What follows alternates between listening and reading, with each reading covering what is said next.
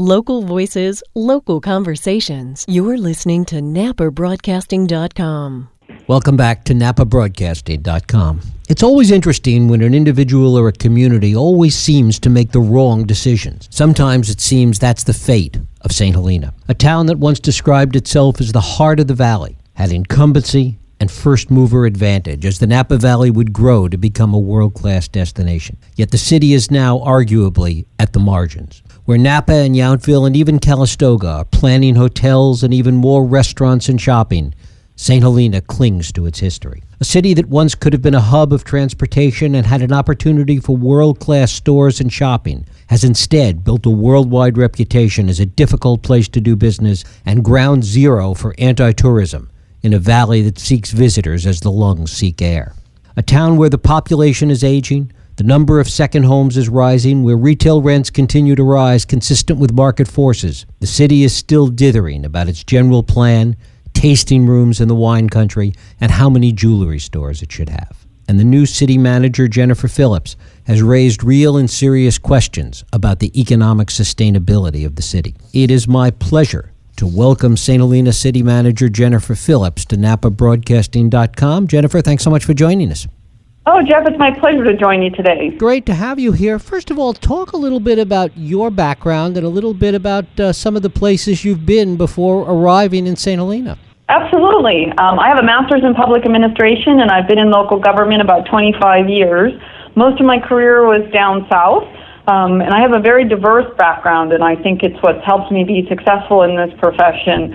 I didn't sort of have this narrow track. I've done a wide variety of things, including I worked for the LA County Sanitation Districts when the state passed AB 939, which is the recycling bill, and I helped the 88 cities in LA County develop recycling and waste reduction plans. I worked for OCTA, which is a transportation agency in Orange County. I was the assistant to the city manager for the city of Fullerton. That's where I got my passion for city management and really found that I just love the local level, love being part of a community and really what city management is all about. After that, I decided to do something really different and challenging, and I became the director of one of the largest animal shelters in the United States. A very challenging job, not only from a leadership standpoint, but emotionally. We took in 33,000 animals a year, so wow. We did some great work, and then I decided after 5 years it was time to get back to city management, and I became the assistant city manager in Santa Monica, a world-class, world-famous city. And then my husband and I decided it was time to do a life change and get back to Northern California. He's actually fifth-generation Californian, and his family settled the Alexander Valley, and so this is like coming home to us. And so I came to be the assistant city manager in Santa Rosa. I was there for 3.5 years, and then I saw this opportunity in St. Helena, and it just seemed like it was a calling. It was the right fit at the right time, and the opportunity to be in a small community and really make a difference was really appealing. And so 8 months ago, I was offered the opportunity, and been here ever since, and certainly been challenging, but I've really enjoyed myself, and I feel like I'm making a difference in the community and the organization. How much did you know going into the job about the history of St. Helena and some of the issues that really are at the forefront now? Not only the economic issues, we'll talk about them, but just some of the broader framework of the community that really has led to some of the problems it faces today. You know, as a candidate, you always do your best to try to do research. I always do that when I look into new opportunities because it's such a big decision to move jobs. I think from the outside, I did the best that I could with the information that was available, but I don't think that you can really understand it until you're here and you're talking face-to-face with the residents and you're deeply involved in the issues. So I think peripherally, as any outsider could look into the issues and see that there were certainly some challenges, and there's certainly some diverse opinions about where St. Helena has been and where it can go. But it really took being here to really understand really some of the depths of the challenges and how we move forward to help St. Helena be economically sustainable and vital and thriving for this community. And as you look at it, now that you're there on the ground every day, what is the depth of that challenge as you see it? Beyond the economic challenge, what are the things that go along with that surround the economics that really have to begin to adapt in order to make the city sustainable and viable? Well, and I think that came out in our 7-hour, strategic planning session that we did with the council at the end of February. We spent an entire day together, and we had a fantastic group of citizens join us. Almost 40 people were there the whole day with us, really talking about the future of St. Helena. And what came out of that was we need to look at some revenue options, but we need to look at our economic vitality. And to me, that takes into consideration the vitality of the community, who's living here, who's shopping here, who's raising their children here, who's visiting here, who's trying to have a business here. So it's not just a business plan. It's not an economic development plan. It's really trying to figure out our future as a community. And so, one of the things out of the strategic objectives, this goal of being financially sustainable was to hire an economic development manager or economic vitality person. And that's what I have on the agenda for this evening, is to talk to the council about this. This is what they've directed me to do. And when you set priorities, you have to put the resources behind those priorities. And so I've brought forward this position, and my vision would be in helping the council achieve its goal of economic sustainability, financial sustainability, is really work with the community, the residents here, the business community, the tourism community, and develop a plan. And this is a big effort.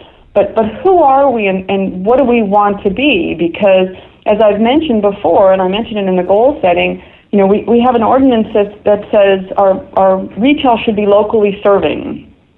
And I don't know what that means. Mm-hmm. And I don't know what our citizens need. And I hear lots of different things. And then we have an ordinance that doesn't allow formula restaurants or stores. But I hear residents say, yeah, but I would like something that is formula. I would like to have this, or I would like to have that, because that's what serves me, right, as a resident. And so that's really what the conversation that we need to have is, where do we want to have retail or business? Are there areas that we want to look at for further development?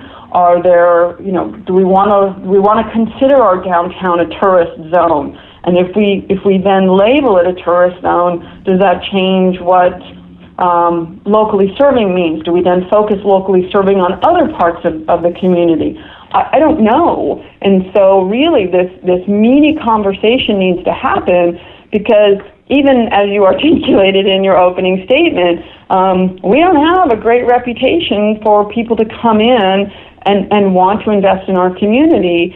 And if we have a plan that fundamentally, not everyone's going to agree and not everyone's going to be happy, but that fundamentally we as a community agree, then we can work with those businesses and those developers and say, no here, yes to this, no to that. But there's some kind of a blueprint or a roadmap that helps us then, what's the right kind of growth? What's the right kind of limited growth? What's the right kind of sustainability? What's the right kind of balance that we need in our community, so we can keep our small town feel, we can hold on to the things that are precious to us as a community, but we can make good, educated, right decisions that will help us be financially viable and economically sound. And that's really, I think, an important next step for this community that's really struggled for a decade or two in who we want to be and how we want to grow, if we want to grow at all. To that question then, is there any work being done to really try and ascertain some demographic studies of who lives there, who might be living there 5-10 years from now, and really get a handle on that? One of the things that's come up repeatedly is one, the aging population of the community, the increasing number of second homes. In fact, some of this was mentioned at the county planning forum that was held a couple of weeks ago.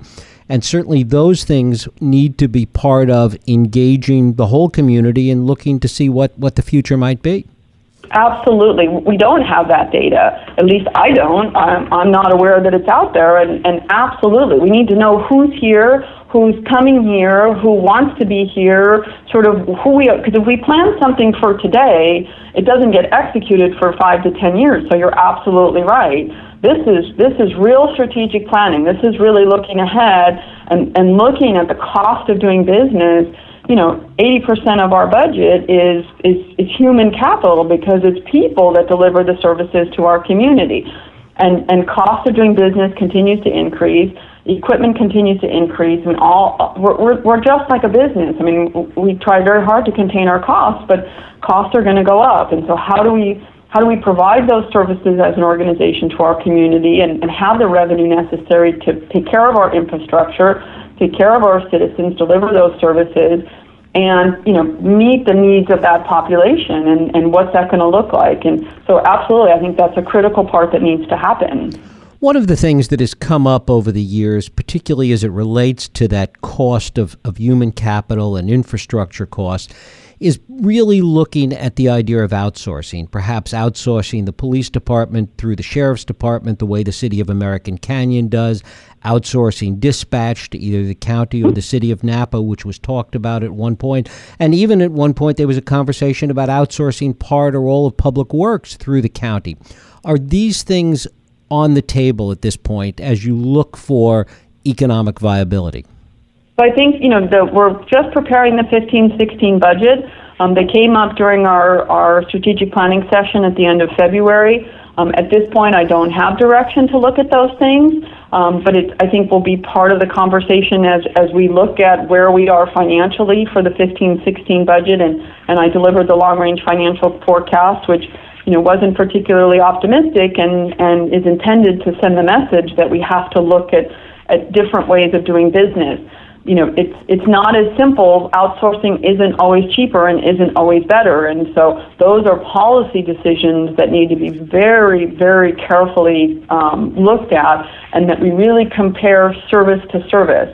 Because the level of service that our public works department provides and that our police department provides in dispatch is significantly higher than a basic service with the sheriff's department, or a basic service that would come with a private company that would deliver public works services. And so we want to be sure that when we do that assessment, we're really looking at the high caliber of personnel, we're looking at the high level of customer service that we're trying to deliver, and we have some very, very exceptional staff here. And we don't want to see, when you outsource, unless the community says that's okay, they want less service. We want to be sure that if we look at outsourcing something, that we're really looking at that same level of service and then comparing costs.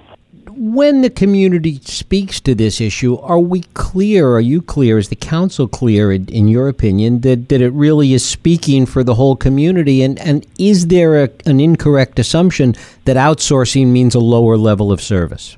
It doesn't. Outsourcing doesn't necessarily mean a lower level of service.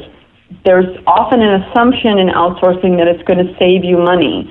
But my point is that you have to be sure that if you're going to look at other ways of delivering a service, that you're looking at the same service delivery that you're getting today. You can pay for more, you can pay for less. I mean, I can provide less service with my existing staff if I wanted to too.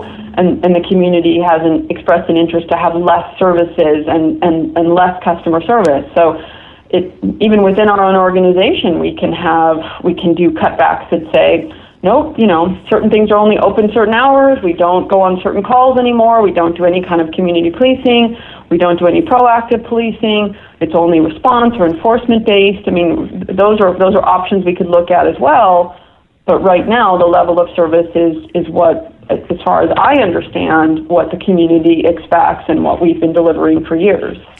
Talk a little bit about some of the ideas that came up at the recent forum that you were talking about with respect to additional sources of revenue. Certainly the one that got the most attention was this possibility of a transfer tax, but certainly there were a lot of other things mentioned, a lot of other potential revenue sources that were discussed. Talk a little about that, Jennifer.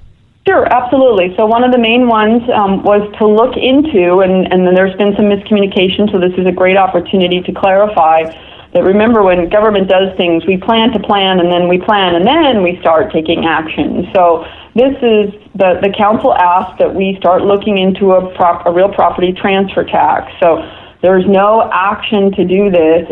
There's a long ramp-up time, including looking into becoming a charter city, and both of those items would go on the ballot in November 2016. The voters need to approve a charter city, becoming a charter city, and they would need to approve the real property transfer tax. So that was one of the key areas that tonight, again, when I go to the council, is an adoption of the strategic objectives for me to focus on for the next year or so.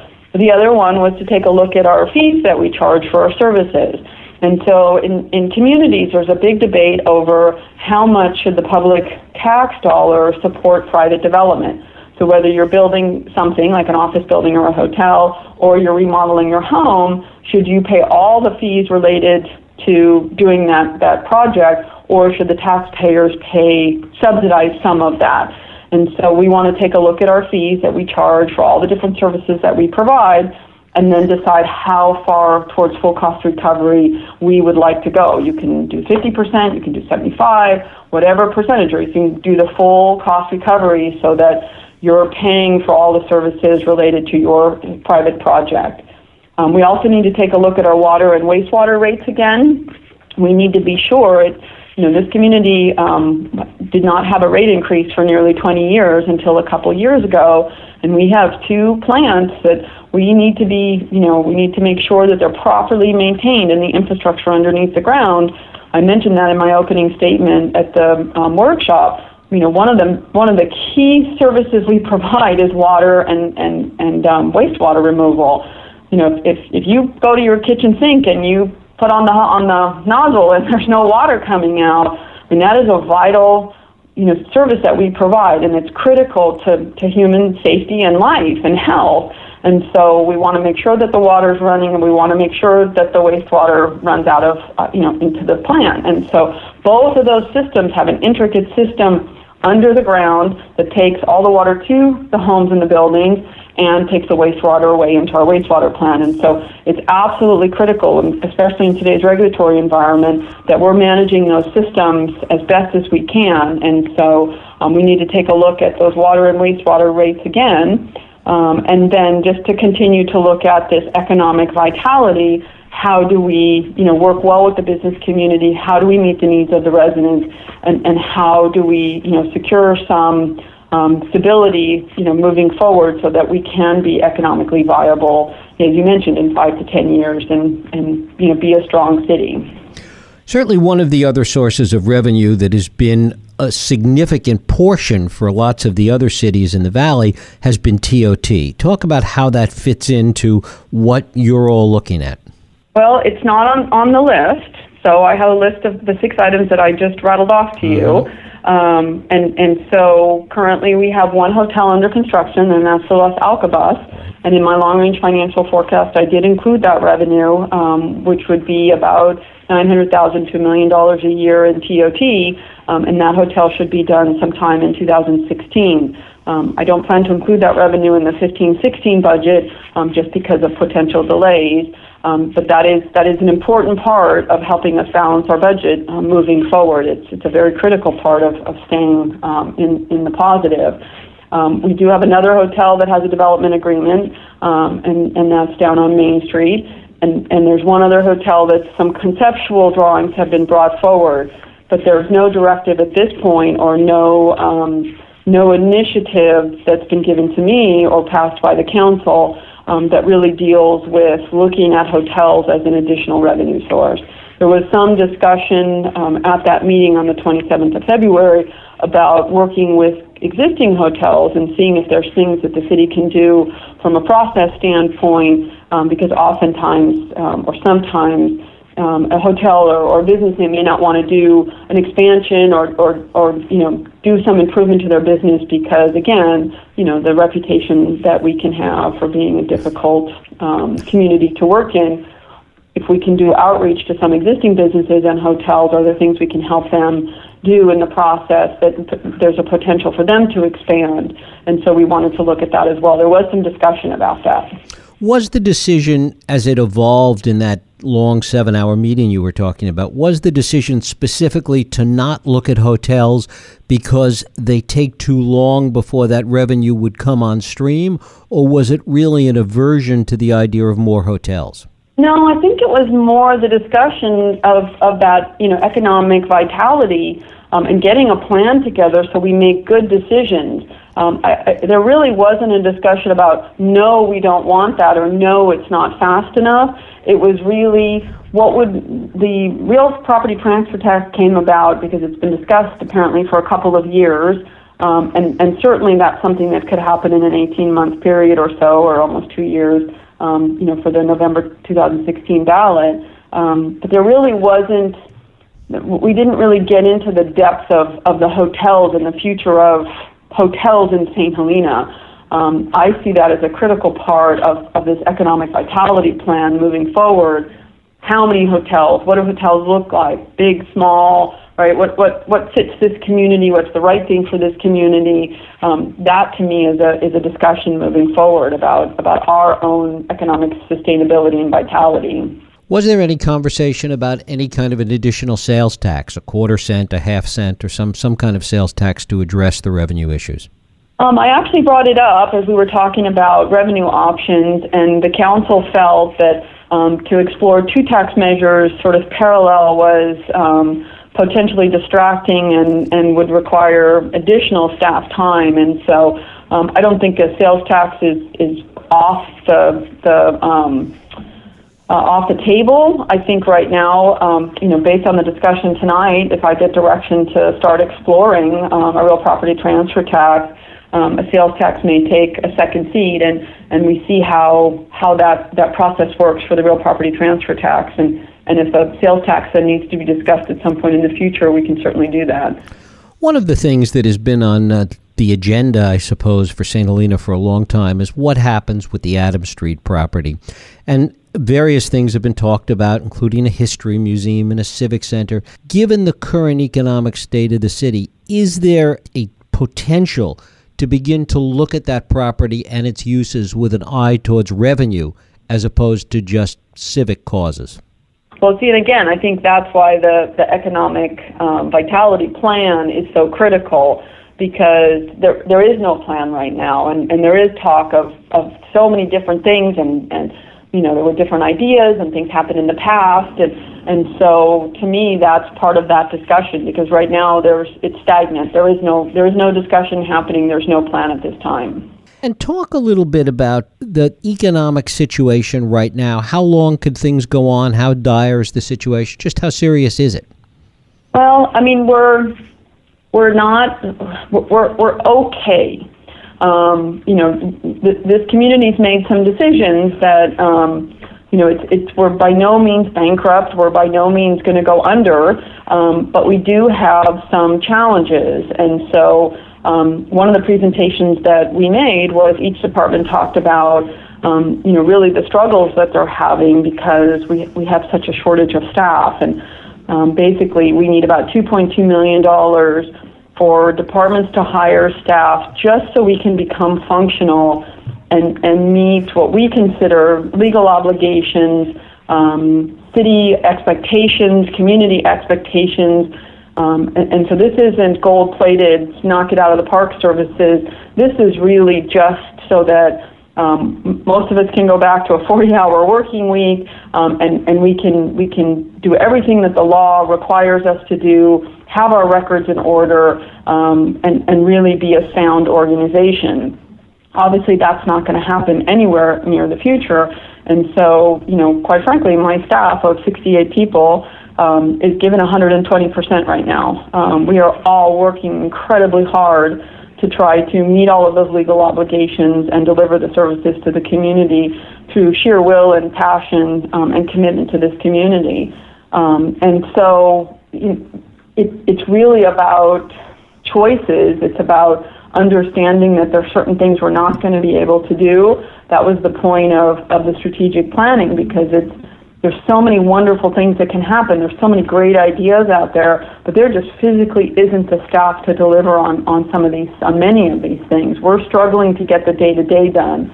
And so we can make it. We can make it with my revenue assumptions.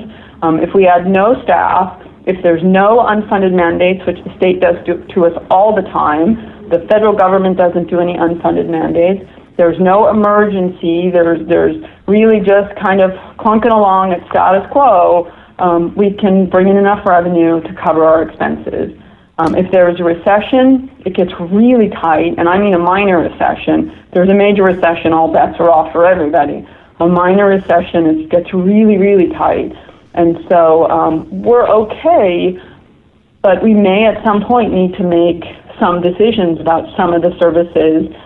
If it really gets tight, some services, like many communities, you saw Rec and Parks during the recession, and most communities really take a beating.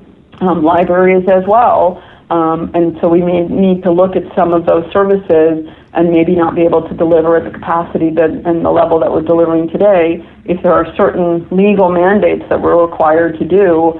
And the state does that. It does that to us all the time. And we have to comply with those things. But I'm hopeful that we can maintain status quo. That's my goal. And building a budget that maintains that status quo, try to keep a 20 to 25% general fund reserve for emergencies. And that's very important for our financial health, and keep moving forward. Is it important in the total scheme of all that we have been talking about for the city to finally get a general plan after 10 years of a process that hasn't really solved very much? I think it's important for morale. It is important because it's legally required, and it's necessary. It's part of our blueprint of who we are and where we want to go.